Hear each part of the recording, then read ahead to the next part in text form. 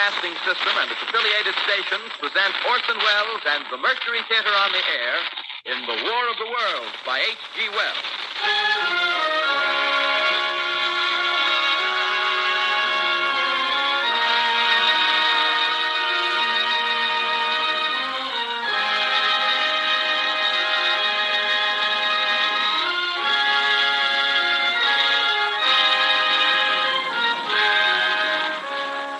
Ladies and gentlemen, the director of the Mercury Theater and star of these broadcasts, Orson Welles. We know now that in the early years of the 20th century, this world was being watched closely by intelligences greater than man's, and yet as mortal as his own. We know now that as human beings busied themselves about their various concerns, they were scrutinized and studied, perhaps almost as narrowly as a man with a microscope might scrutinize the transient creatures that swarm and multiply in a drop of water. With infinite complacence, people went to and fro over the earth about their little affairs, serene in the assurance of their dominion over this small, spinning fragment of solar driftwood, which by chance or design, man has inherited out of the dark mystery of time and space.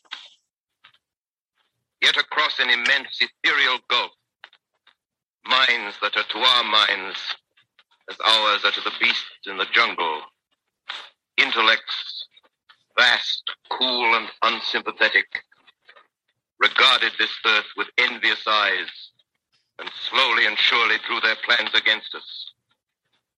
In the 39th year of the 20th century came the Great Disillusionment. Near the end of October, business was better. The war scare was over. More men were back at work. Sales were picking up. On this particular evening, October 30th, the Crosley service estimated that 32 million people were listening in on radios. Hi, everybody. This is Alien Talk Podcast, a program where we discuss all things about aliens and UFOs, and where we push the limits of our understanding, as always. We are Joe Landry and Nori Olford, here with you as your co-host for a new episode and a new season. As usual, we thank you all for joining us on the show, and we'd like to extend a big welcome to those of you who are tuning in for the first time. And what you just heard was a real blast from the past. That was the opening of the 1938 Orson Welles radio broadcasts with CBS's Mercury Theater on the air. It literally scared quite a few people to their deaths by making them believe that planet Earth was being invaded by Martians, even though it was just part of the entertainment. So, hey there, Lori. What do you think about that? Yeah, Joe. Yeah, pretty crazy how that whole thing unfolded back then.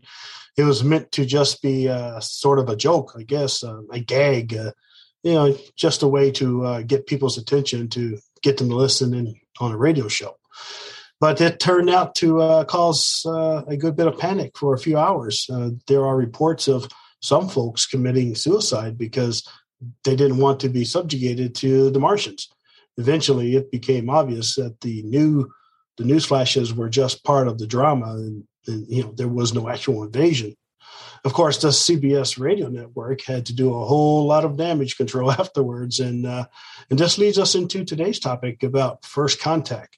Is humanity ready to find out that we are not alone in the universe? And more importantly, are we prepared to encounter an alien species on a large scale?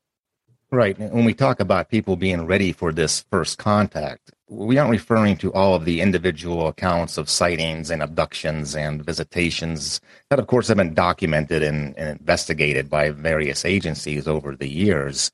Those, for the most part, have gone unverified. We still lack the hard evidence, the irrefutable facts, the confirmed testimony to say without any doubt that they are here. No, the first contact is a collective encounter involving most, if not all, of the human race. It is the witnessing by everyone of the arrival of extraterrestrial beings. I guess much like how it was illustrated in Independence Day, the 1996 Roland Emmerich movie. It is a close encounter of the third kind for everyone in the world, all at once. Not just something that's seen by one person or by people somewhere out in the middle of nowhere. It is humanity itself making contact with alien life, which kind of reminds me of Revelation 1:7, where it says, every eye will see Jesus when he returns. Yeah, it is something that will leave no doubt with anyone that something major is happening. That something is changing in the world in which we live right before our eyes. It will be the smoking gun, the rock solid, tangible proof that everyone wants to have about ETs being real and that they are here. The first contact is something that will leave no mystery or unanswered questions. However, it is proof that we also may wish we didn't have, depending on, the aliens and what they may actually be like. And, Laurie, I think it's fitting that we cover this topic for this week, as the whole UFO question has just been brought up in a congressional hearing just back on May 17th by the House Intelligence Subcommittee, the first one since 1970. And this almost a year after the Senate Intelligence Committee had received the UFO report from the Pentagon, and almost 2 years since they enacted the Department of Defense to track and analyze, particularly, with the demand for video footage. Now, over the years, the bureaucrats in Washington came up with some really terrible sounding names for the program. As of now, it is the Airborne Object Identification and Management Synchronization Group. I don't even know what that's supposed to mean, but it expanded the authority of the government's UFO program from just being under the Office of Naval Intelligence to being tied into the Undersecretary of Defense for Intel and Security, the Director of National Intelligence, and all the way up to the Joint Chiefs of Staff. Yeah, before that, it was called the Unidentified Aerial Phenomena Task Force that went back to 2017. And prior to that, it was under the Defense Intelligence Agency as the Advanced Aerospace Threat Identification Program, initiated around 2007 by Senator Harry Reid from Nevada to study the UFO incidents associated with Area 51. That was the one headed up by Luis Elizondo, who is a pretty well-known UAP researcher. And, he's been on the History Channel a lot. So I don't know why they couldn't have just gone with Project Blue Book Part 2, but I guess they're striving for more transparency. Well, yeah, exactly. They're trying to take the emphasis off the strange and metaphysical aspect of the whole sighting hysteria. According to science reporter Charlotte Edwards with The Sun magazine, dated June 14th, 2021, these titles and acronyms are meant to take away some of the stigma that has been associated with UFO reporting and to try to bring it all more in line with the mainstream, more in line with the official narrative. And I think this shows a real seriousness on the part of politicians to investigate and studying them, as opposed to the usual denying of everything. Now, whether or not that seriousness is genuine is a separate issue altogether. Yeah, I wouldn't be too quick to give kudos to the government on this change of emphasis. It's really just more of the same kind of talking points as always. They still haven't given full disclosure. Scott Bray, the Office of Naval Intelligence Director, he really did a lot of humming and hawing in that hearing about the identification of the UAPs, and ultimately said that many of them may have unknown origins. But of course, did not stress if he believed they were extraterrestrial, more so than some kind of weapon system from an adversarial country. So either he's deliberately trying to distract and convolute what's been learned about the phenomena with trite explanations, or he's trying to hide what he knows is an actual national security threat. If they don't know what they are, then they don't know if they're something to worry about. If they do know what they are, whether American or not, then they do know if they're something to worry about. Something tells me that they do think they are something to be worried about because they know they're not ours. And that is definitely something the U.S. government would find as being a problem, being a security threat. That is, if it isn't ours, and yet it is in our airspace. So, yeah, it was really an hour and a half of questions just being sidestepped and with the usual political jargon and verbosity that leaves you wondering what they really just said and what they really just meant. At one point, Congressman Andre Carson asked Scott Bray and Undersecretary of Defense Ronald Moultrie how they can assure us that they aren't merely focusing on events that can be easily explained and likewise avoiding those that are more difficult to explain, meaning do they try to dodge the tough questions?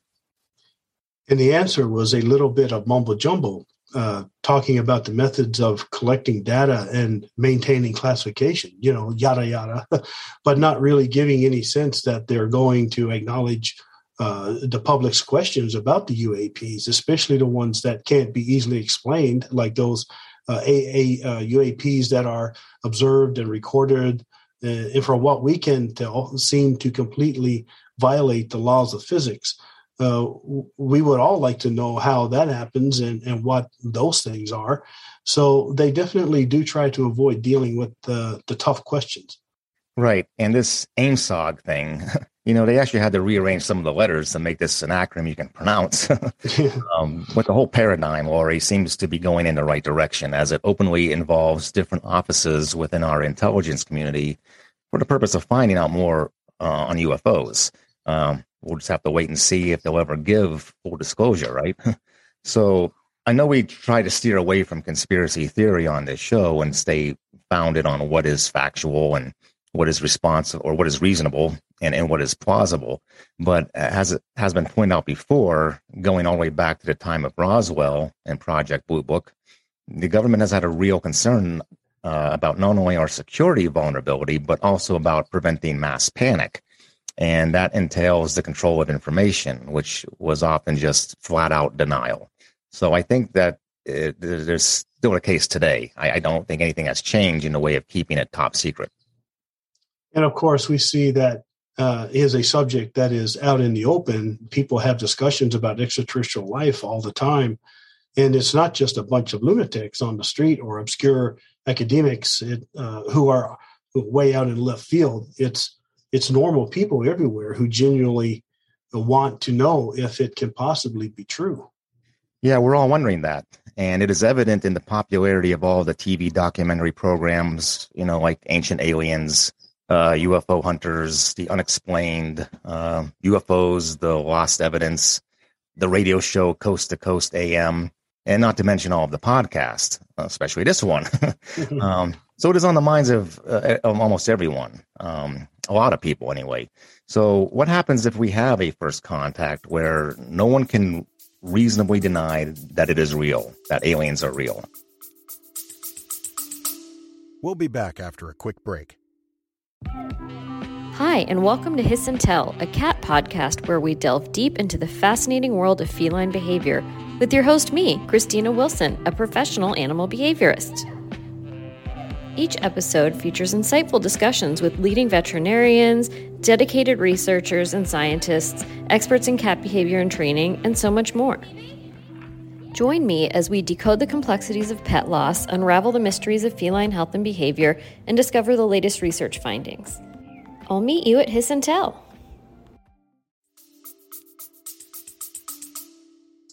Well, many questions will be asked, such as who are they, where are they from, why are they here, what will people do if they hear an announcement on the radio, interrupting their music and saying strange objects and lights are appearing all over the world.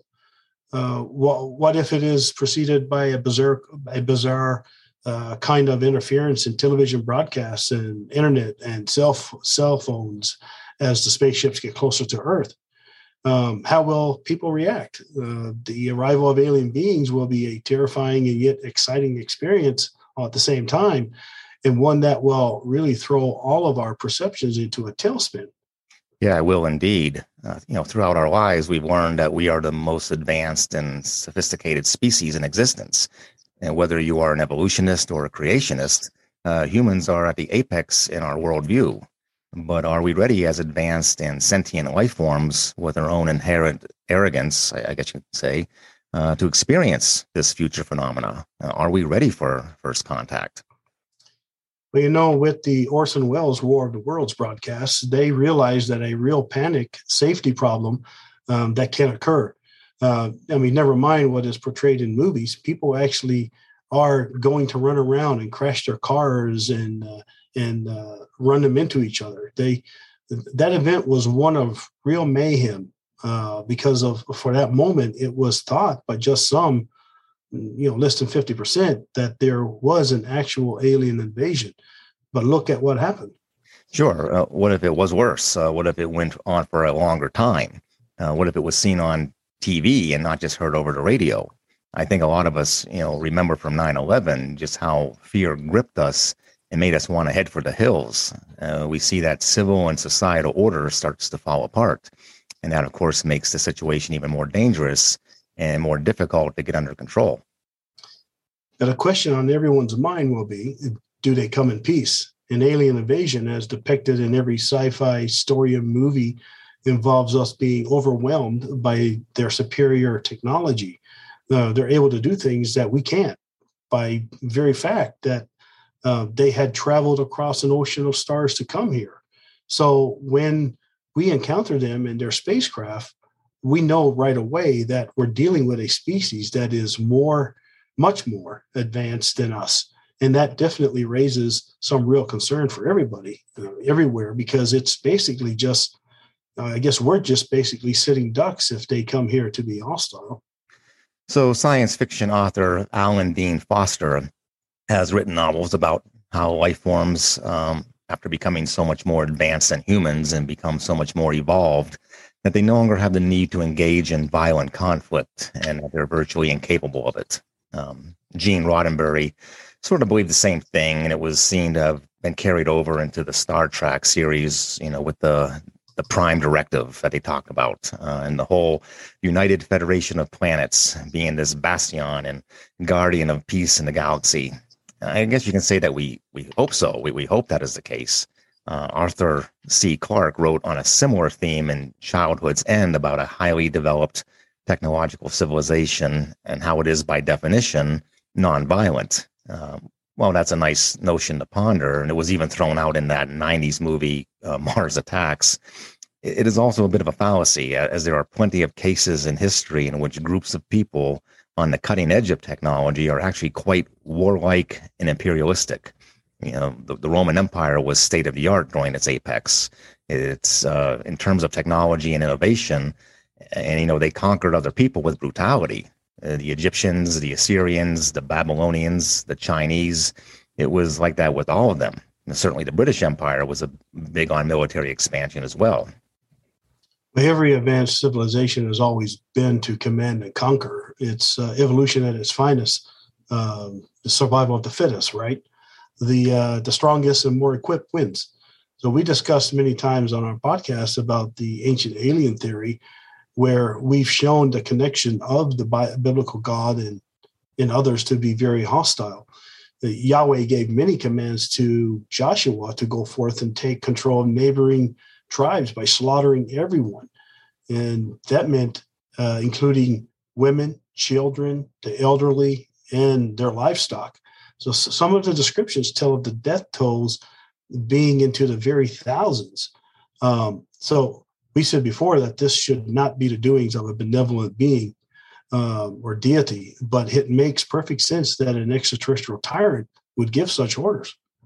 And so we have to wonder just how humanity would handle the realization that we are, for sure, not alone in the universe, whether the ET visitors are friendly or not.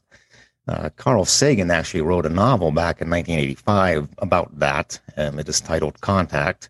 Most of us know about this from its movie form with Jodie Foster and Matthew McConaughey, but it plays out on his professional and personal belief that our first contact will be a very humbling experience, in which people from all cultures will put their long-held dogmas into perspective and will reshape the geopolitical landscape. It would be something that would alter our perceptions of ourselves and our world, but it would also further our evolution. Ultimately, this would be a good thing, but it would still be tumultuous adjustments that could go on with us for quite a while. And we would have seen that kind of anthropological paradigm exemplified in our own lifetimes. I mean, major changes do bring some unity, but as we've seen, they also bring about a lot of division. Right. Just with the COVID pandemic, we witnessed, and actually are still witnessing, sides being taken on the issue, with people becoming more entrenched in their beliefs and kind of sticking with their respective camps. So I can just imagine the level of disagreement about the meaning of our first contact, the religious and the political implications, some welcoming it and others fearing it and others denying and downplaying it.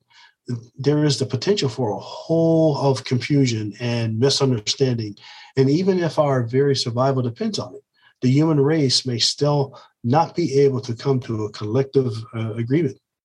That's a good point. And it could come down to a scenario of social Darwinism, by which survival depends on taking the most feasible and most adaptable courses of action in response to an alien presence. And those factors are variable based on the characterization of the first contact, whether they come as friend or foe.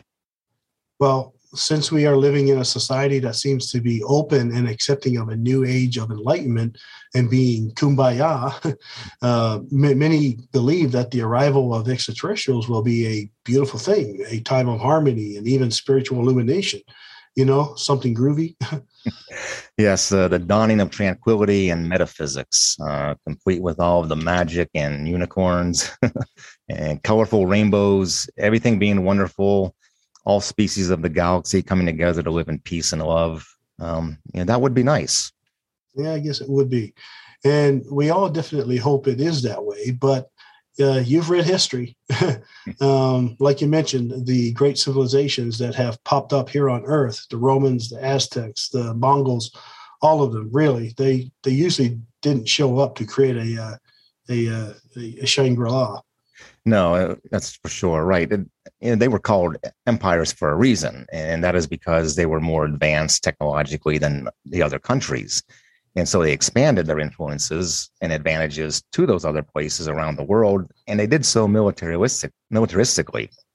The British, the French, the Russian, the Japanese empires in the last few centuries were all about their developed technology and their scientific breakthroughs and how they were applied to their conquests and colonial enterprises, right? Right. Well, just look at the Middle Ages. It's loaded with accounts of people with better inventions like gunpowder and battering rams, not arriving in the name of peace. Our histories are full of it in every part of the world. Now, granted, we are talking about humans here. So, you can say, well, maybe aliens aren't like us in that way. Maybe they are truly not warlusty. But is there a chance that they are, or in the very least, do not have our best interests in mind? It's hard to say, although when we learn about the stories and legends of people having encounters with powerful sky beings, whether they are abductions by greys, reptilians, or just the ancient literary descriptions of the gods, there is certainly a constituent of terror that is involved. So you have to wonder why that is. And there are plenty of science fiction writers, Robert Heinlein, Arthur Toft, H.G. Wells, Isaac Asimov, who saw first contact as being an attempt by extraterrestrials to exterminate us. There's a ton of literature about that very idea.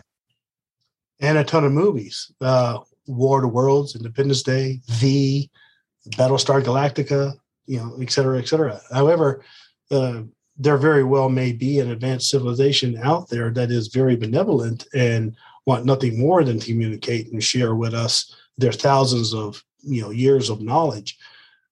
We brought that up a few months ago when we discussed the Pleiadians and the mythological traditions tied in with their characteristics of goodwill. That would be the ideal contact scenario. However, our imaginations are abundant with the idea that they could come here to conquer and subjugate the human race. Like you said, we have a lot of books and movies that delve into that. So, Lori, we have to ask, are we prepared for something like that? Are we truly ready for first contact with alien life? And just to be clear, contact doesn't necessarily have to be their arrival here on Earth. It could simply be the reception of a radio signal that contains a message. And it's just the hard evidence that there are indeed intelligent beings out there, for which there's no longer any reasonable doubt of it. But are we, the human race, truly prepared psychologically and even spiritually I think to answer that, we need only look at our religious beliefs from all over the world, and we see that there is an almost ever-present doctrine that does detail the return of the gods. Well, it appears that our ancient ancestors were ready for it because it happened to them, as we see in the book of Exodus, where Yahweh decides to descend upon Mount Sinai and make first contact with his people. So religious text mentions the return of the gods because the gods promised to return. And one of the most famous of those is laid out in a future event known as the second coming of Christ, as we find in Hebrews 9:28, that he, Jesus, was sacrificed once to take away sins of many people, and he will appear a second time, not to bear sin, but to bring salvation to those who wait for him. Well, I would say that Christians certainly do profess to believe in the second coming of Jesus. So does this mean that they are actually ready for it? And if they are ready for the return of Jesus, does this mean that they have some sort of mental preparedness for something also like the arrival of aliens? Well, I think that people may be religiously geared for the second coming, meaning they sit through sermons and Bible studies where pastors explain how scriptures support that belief, and they obviously profess it, but that's not the same as being what you might say spiritually ready, having your soul prepared for an event like that, or having your life's priorities in order so that when it does happen, you've already lived through it in your mind. So I would say most folks believe in it and say they're ready, but truthfully, they're not. I mean, you remember hearing all about the eschatology and the end times prophecies and being told by many people, clergy and congregation members alike, that the return of Jesus will be soon. Many have said and still say that it will be in our lifetime. So you better be ready. It could be at any time. The rapture could happen at any moment, yet none of us ever did anything to change our plans because of it. Yeah, really. We never canceled any trips to Disneyland because we were expecting Jesus to come back. After we would get out of the church service, we went about meeting people for coffee to discuss graduations, investments, home repairs, upcoming NFL games, family vacations, et cetera, et cetera. No one, at least no one who was normal, really came up with a pre-rapture plan or an emergency end times plan. Life just went about as normal, and we all just figured we'll deal with the second coming when and if it occurs. But we're basically assuming, even if just to ourselves, that it wasn't. But if it was, we had just to adhere to the gospel and follow what the Apostle Paul said in Romans 13:14, to not gratify the desires of sinful nature. So you can see that by the simple virtue of believing in a future Armageddon, it doesn't mean you are facilitating a real prepared state of mind for it to happen. You're just accepting it on faith. Exactly. And doctrines vary about this second coming, which to revolve around this notion of mass abduction rapture, with it being pre-tribulation, mid-tribulation, or post-tribulation. So any one of those believers may end up being quite upset if the extraterrestrial Jesus returns during one of the three.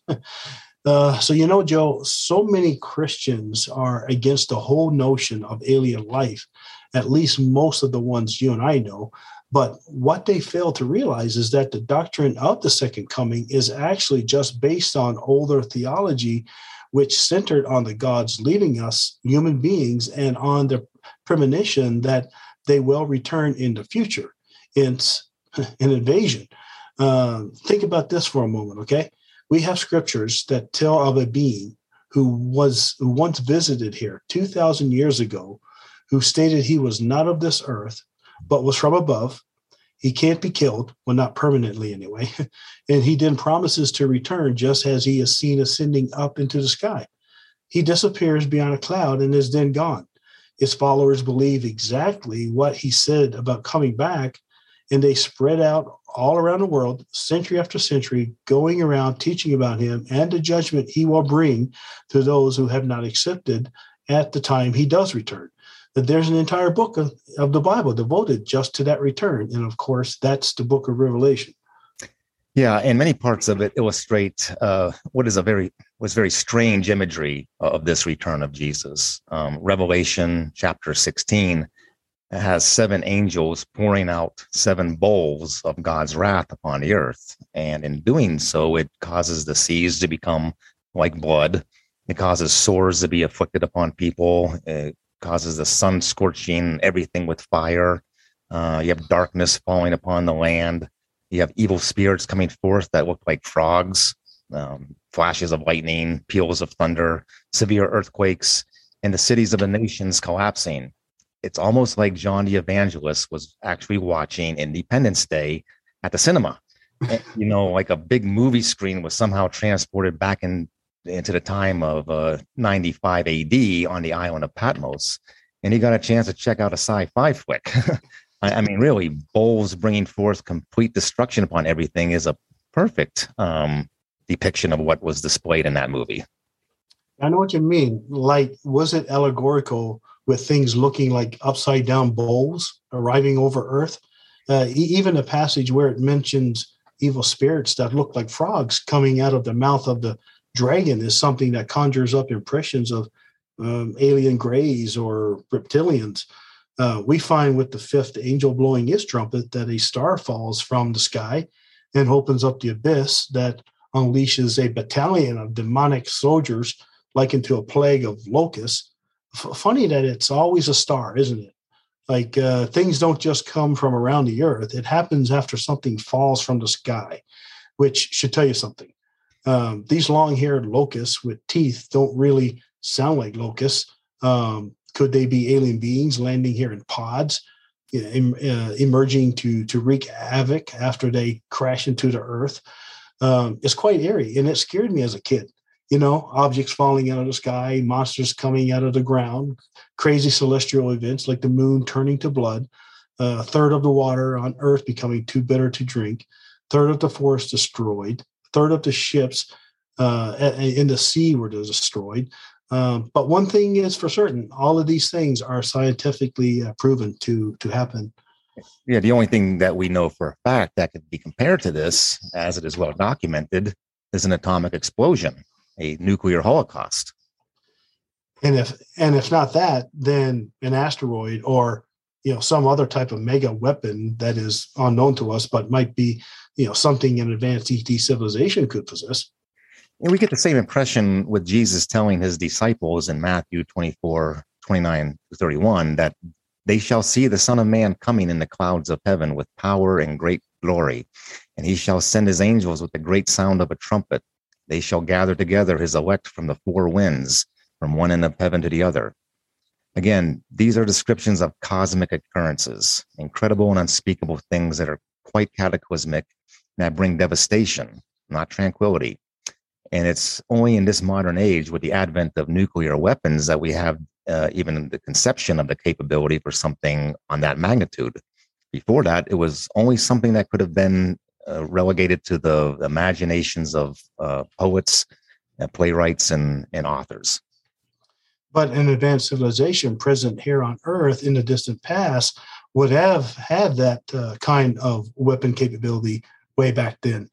It may just be more misunderstood technology, and it may be that these clouds of heaven are merely ships flown by angels, and angels who are really nothing more than alien pilots. Even the Apostle Paul said something that makes you think of this in 1 Thessalonians 4:16-17 with, "For the Lord himself shall descend from heaven with a shout, with the voice of the archangel, with the trumpet of God." So we've touched upon in our episode last summer about the return of the alien gods, how some of these biblical prophecies are describing and foretelling a hostile future event in our world that includes a large-scale abduction. Jesus claims in Matthew 24:8 that these are only the beginning of sorrows or birth pains, as he put it. So why would ETs want to come to this planet in mass? It could be that they are coming here because the natural resources of their homeworld have become depleted, leaving it incapable of supporting the infrastructure of their civilization, thus forcing them to migrate here, more or less as interstellar refugees. That would be problematic for the human race, since it would put an environmental, political, and economic demand on our world, and that would overwhelm us. As we know, Earth is already experiencing a population boom that is stretching the limits on the management of our own natural resources. That kind of reminds me of that Netflix movie that was it's called Bright. It starred Will Smith, and I guess it was based off of that old movie from 1998 or 88. It became a TV series called Alien Nation. And I think, can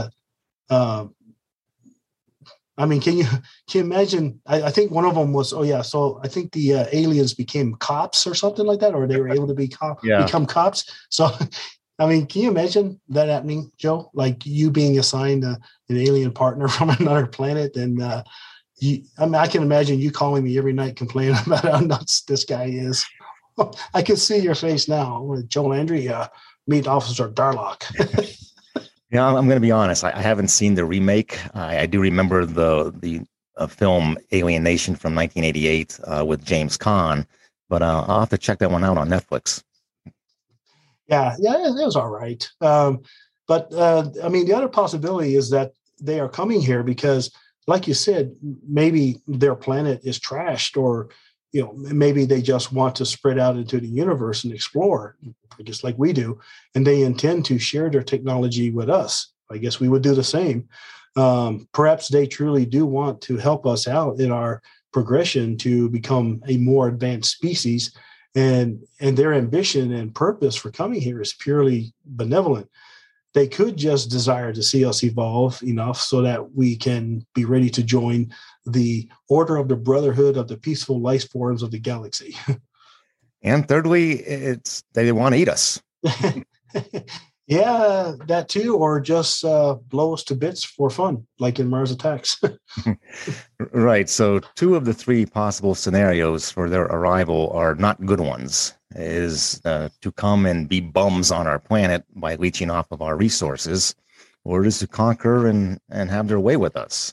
So there's a decent probability that this first contact, if it is indeed an invasion, isn't going to work out well for us. And really, if the stories of the Bible and of all of our mythologies are nothing more than stories of ETs visiting the Earth a long time ago, as postulated by the ancient astronaut theory, then we're in trouble. In those literary accounts from antiquity, humans are not at the top of the food chain, and they pretty much show us as being completely at their mercy. The deities of our religions, as believed even to this day, have the power to do anything they want. So if those deities are aliens, and then certainly many of them are not benevolent. And this also leads us to wonder if this will be a first contact or a recontact from an earlier period of time.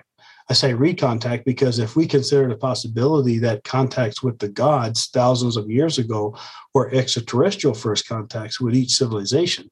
So I guess you can say that it would be first contact for us, the civilization of today, but for them, the alien gods, it's recontact.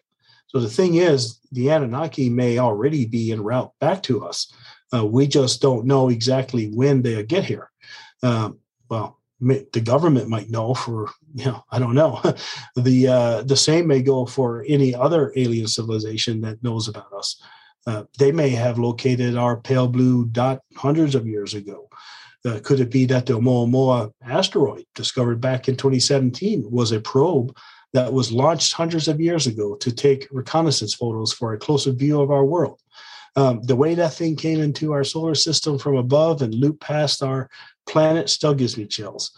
That just seems to be like it was under intelligent control and mathematically precise calculations were used to project its flyby at the right time, which convinces us that there's a much bigger fish in the sea and it's already headed our way. We also have to consider the idea of a higher consciousness, something like the Akashic record, which we talked about before, that being a sort of collective unconscious or a universal soul manifested as the quantum changes in the electromagnetic background of the cosmos, which some neuropsychologists do believe may have something to do with the aspects of our higher mental functioning, like extrasensory perception. What I mean by this is, what if the whole fascination that we have with looking up to the stars is because of something innate within us, something we learned in the remote past because something big happened up there and something big came down to us from up there? And it could be that the reason our imaginations take us to this schema has something to do with our deeply sublimated archetypes, symbols that relate this collective unconscious to our creative thinking. Since we now have so much literature and so many motion pictures and TV shows about alien contact, maybe on some level we will not be all that surprised if it does happen. And if we look at the religious texts from around the world and review them from a different perspective, that being that deities are nothing more than flesh and blood extraterrestrials who return. And again, it will be a first contact, will it be a first contact or will it be a recontact? In other words, is our history documentation of a previous extraterrestrial first contact?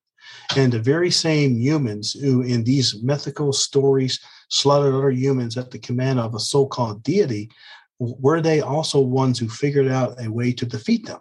If so, then perhaps there is hope. Perhaps standing united as a species, and we could just stop fighting each other. We'll need all the help we can get to fight this future invasion. I'll tell you that. I think by reading the book of Revelation, not from the viewpoint of religious dogma, but instead by looking at it as referring to an extraterrestrial first contact, you see that it actually fits structurally more than it does with any kind of theological concept. Exactly. The book of Revelation may simply be a warning to future generations to be ready. It mentions how a great war will come and how a third part of the earth will be destroyed. Now, some may scoff at the Bible, but we really shouldn't. Consider how it could be that someone from 2,000 years ago gives such a vivid imagery of things, and they can be so descriptive in his writing. And talking about John the Revelator, even including a comprehensive timeline as to each event that unfolds one after each other, such that even when we read today, find it to be significant enough to examine closely. If we read these old writings from a physical perspective and not a doctrinal one, then most assuredly we are headed for a scary time. Yeah, and the Bible does have an uncanny scientific accuracy in some parts. Not all parts, but in some parts. Consider how in Revelation 8:11, when the third angel blows his trumpet, and a third of the waters turn bitter from a falling star called wormwood. Wormwood is not a star. It is an herb oil from the plant Artemisia, which gets its name from the Greek word apinthos, used metaphorically to mean something with a bitter taste. It is also where we get the word absinthe, the drink that actually contains wormwood. So it seems like what John was describing was a meteorite hitting the ground, and with it destroying a third of everything and making the water taste very nasty. Could it be he was talking about the water becoming contaminated from the presence of an alien spacecraft, like from a chemical exhaust, like a chemical exhaust trail? Again, the ancient writers misunderstood anything that was beyond their grasp to explain within the lexicon and scientific knowledge base of their time. Right. And ironically, so many religious people don't believe there will ever be or ever could be something like an alien arrival, even though they've been preaching about the second coming and the rapture for quite a long time now, which is nothing but a mass invasion and a mass abduction. They like to say they are ready to be taken away, but only them, no one else, because they are righteous and they believe in Jesus Christ. However, I don't think the aliens, if they're the Anunnaki or otherwise, are not going to be so selective. This will be a mass disappearance of people, regardless of religious beliefs, nationality, race, disability, or sexual orientation. If they collect a harvest of humans to take back to their planet Nibiru, they won't see us as anything other than abductees. They will take us no matter what we look like or what we believe in. But for that matter, we may be taken to a very beautiful world and taught amazing things, or to be put in a scriptural way to go where we will worship God forever. Dogmatically speaking, people may be ready, but it will not be so when aliens arrive. people can talk tough about how nothing phases them. We see that kind of verbal posturing with a lot of keyboard warriors out there, right? Yeah.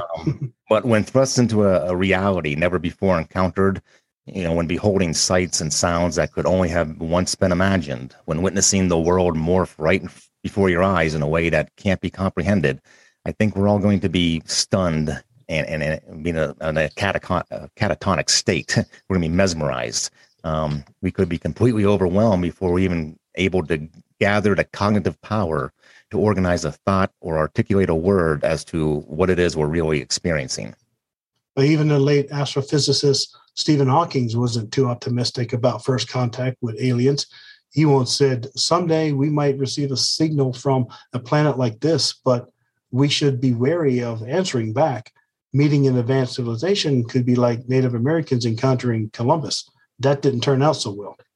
And Lori, I think we can agree that no matter what, actual first contact with an alien intelligence is going to be quite disruptive to the human existence.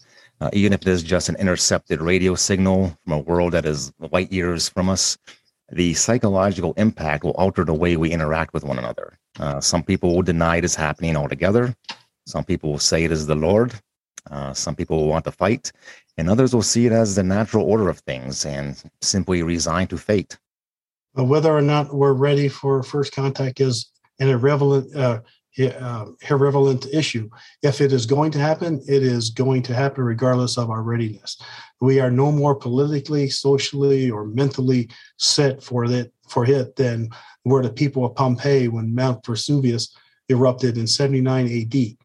Even if there are warning signs and deductive clues, humans tend not to prepare very well for cataclysmic changes, but we do adapt. So it may not be a question of if we're ready, but how we cope and survive when it does occur. And indeed, our history tells just that, how we endure colossal changes by adapting to them and continuing on. So whether or not it will impact us positively or negatively, we do not use the terms first contact loosely. Or we do use the term first contact loosely, I should say, since it is really not our first contact. It may be for us in this modern era, but it is not the first for the human race. As for us being ready for it, well, the fact that there are and always have been so many people of faith throughout the world may very well mean that on some level, we always have been ready. And that is it for today. We hope you all enjoyed the show and that we picked your interest a little bit. And we hope it wasn't too much of a downer for anybody. Certainly talking about anything apocalyptic can have a depressing tone to it. Yeah, for sure. Even with the best intentions, procrastinating the end of days never gives a rosy picture of things. But for our next episode, Joe and I are going to have a guest on with us. So we're pretty excited about that. And that's right, Lori. We have had guests on a couple of times. It's been almost a year now, back when we had Mike and Ryan on to share their experiences with Mormonism and to help describe how there may be significant extraterrestrial connotations to it. But it has been a while. So, yeah, it will be nice to have another voice on the show to take part in our discussion. Yeah, definitely. And we'll be talking with someone who provided us with a testimony of his sighting of a bright orb in the sky right here in Arizona. And that will be the topic for next time, which will be about orbs and balls of light, which in some cases are a little different than flying disc of flying craft. We'll get into that more when we come back on June 12th. So be sure to tune in and join us for that one. It should be a very interesting episode. I'm looking forward to it. So we want to wish everyone in the States a happy Memorial Day weekend. And after this discussion of alien invasion, we leave you with the euphoric words of the Zoroastrians. Remember, good thoughts, good words, good deeds. Everything will be fine, folks. Just stay curious. Indeed, it will be fine. Humankind has a way of prevailing. So until next time, happy Memorial Day. We'd like to thank all the service members, the veterans for your service, and everyone have a safe couple of weeks. And if any of you get a chance, let us know on Facebook how you like our new logo design. We've been getting good feedback so far. So we would love to get your feedback on that. So take care now.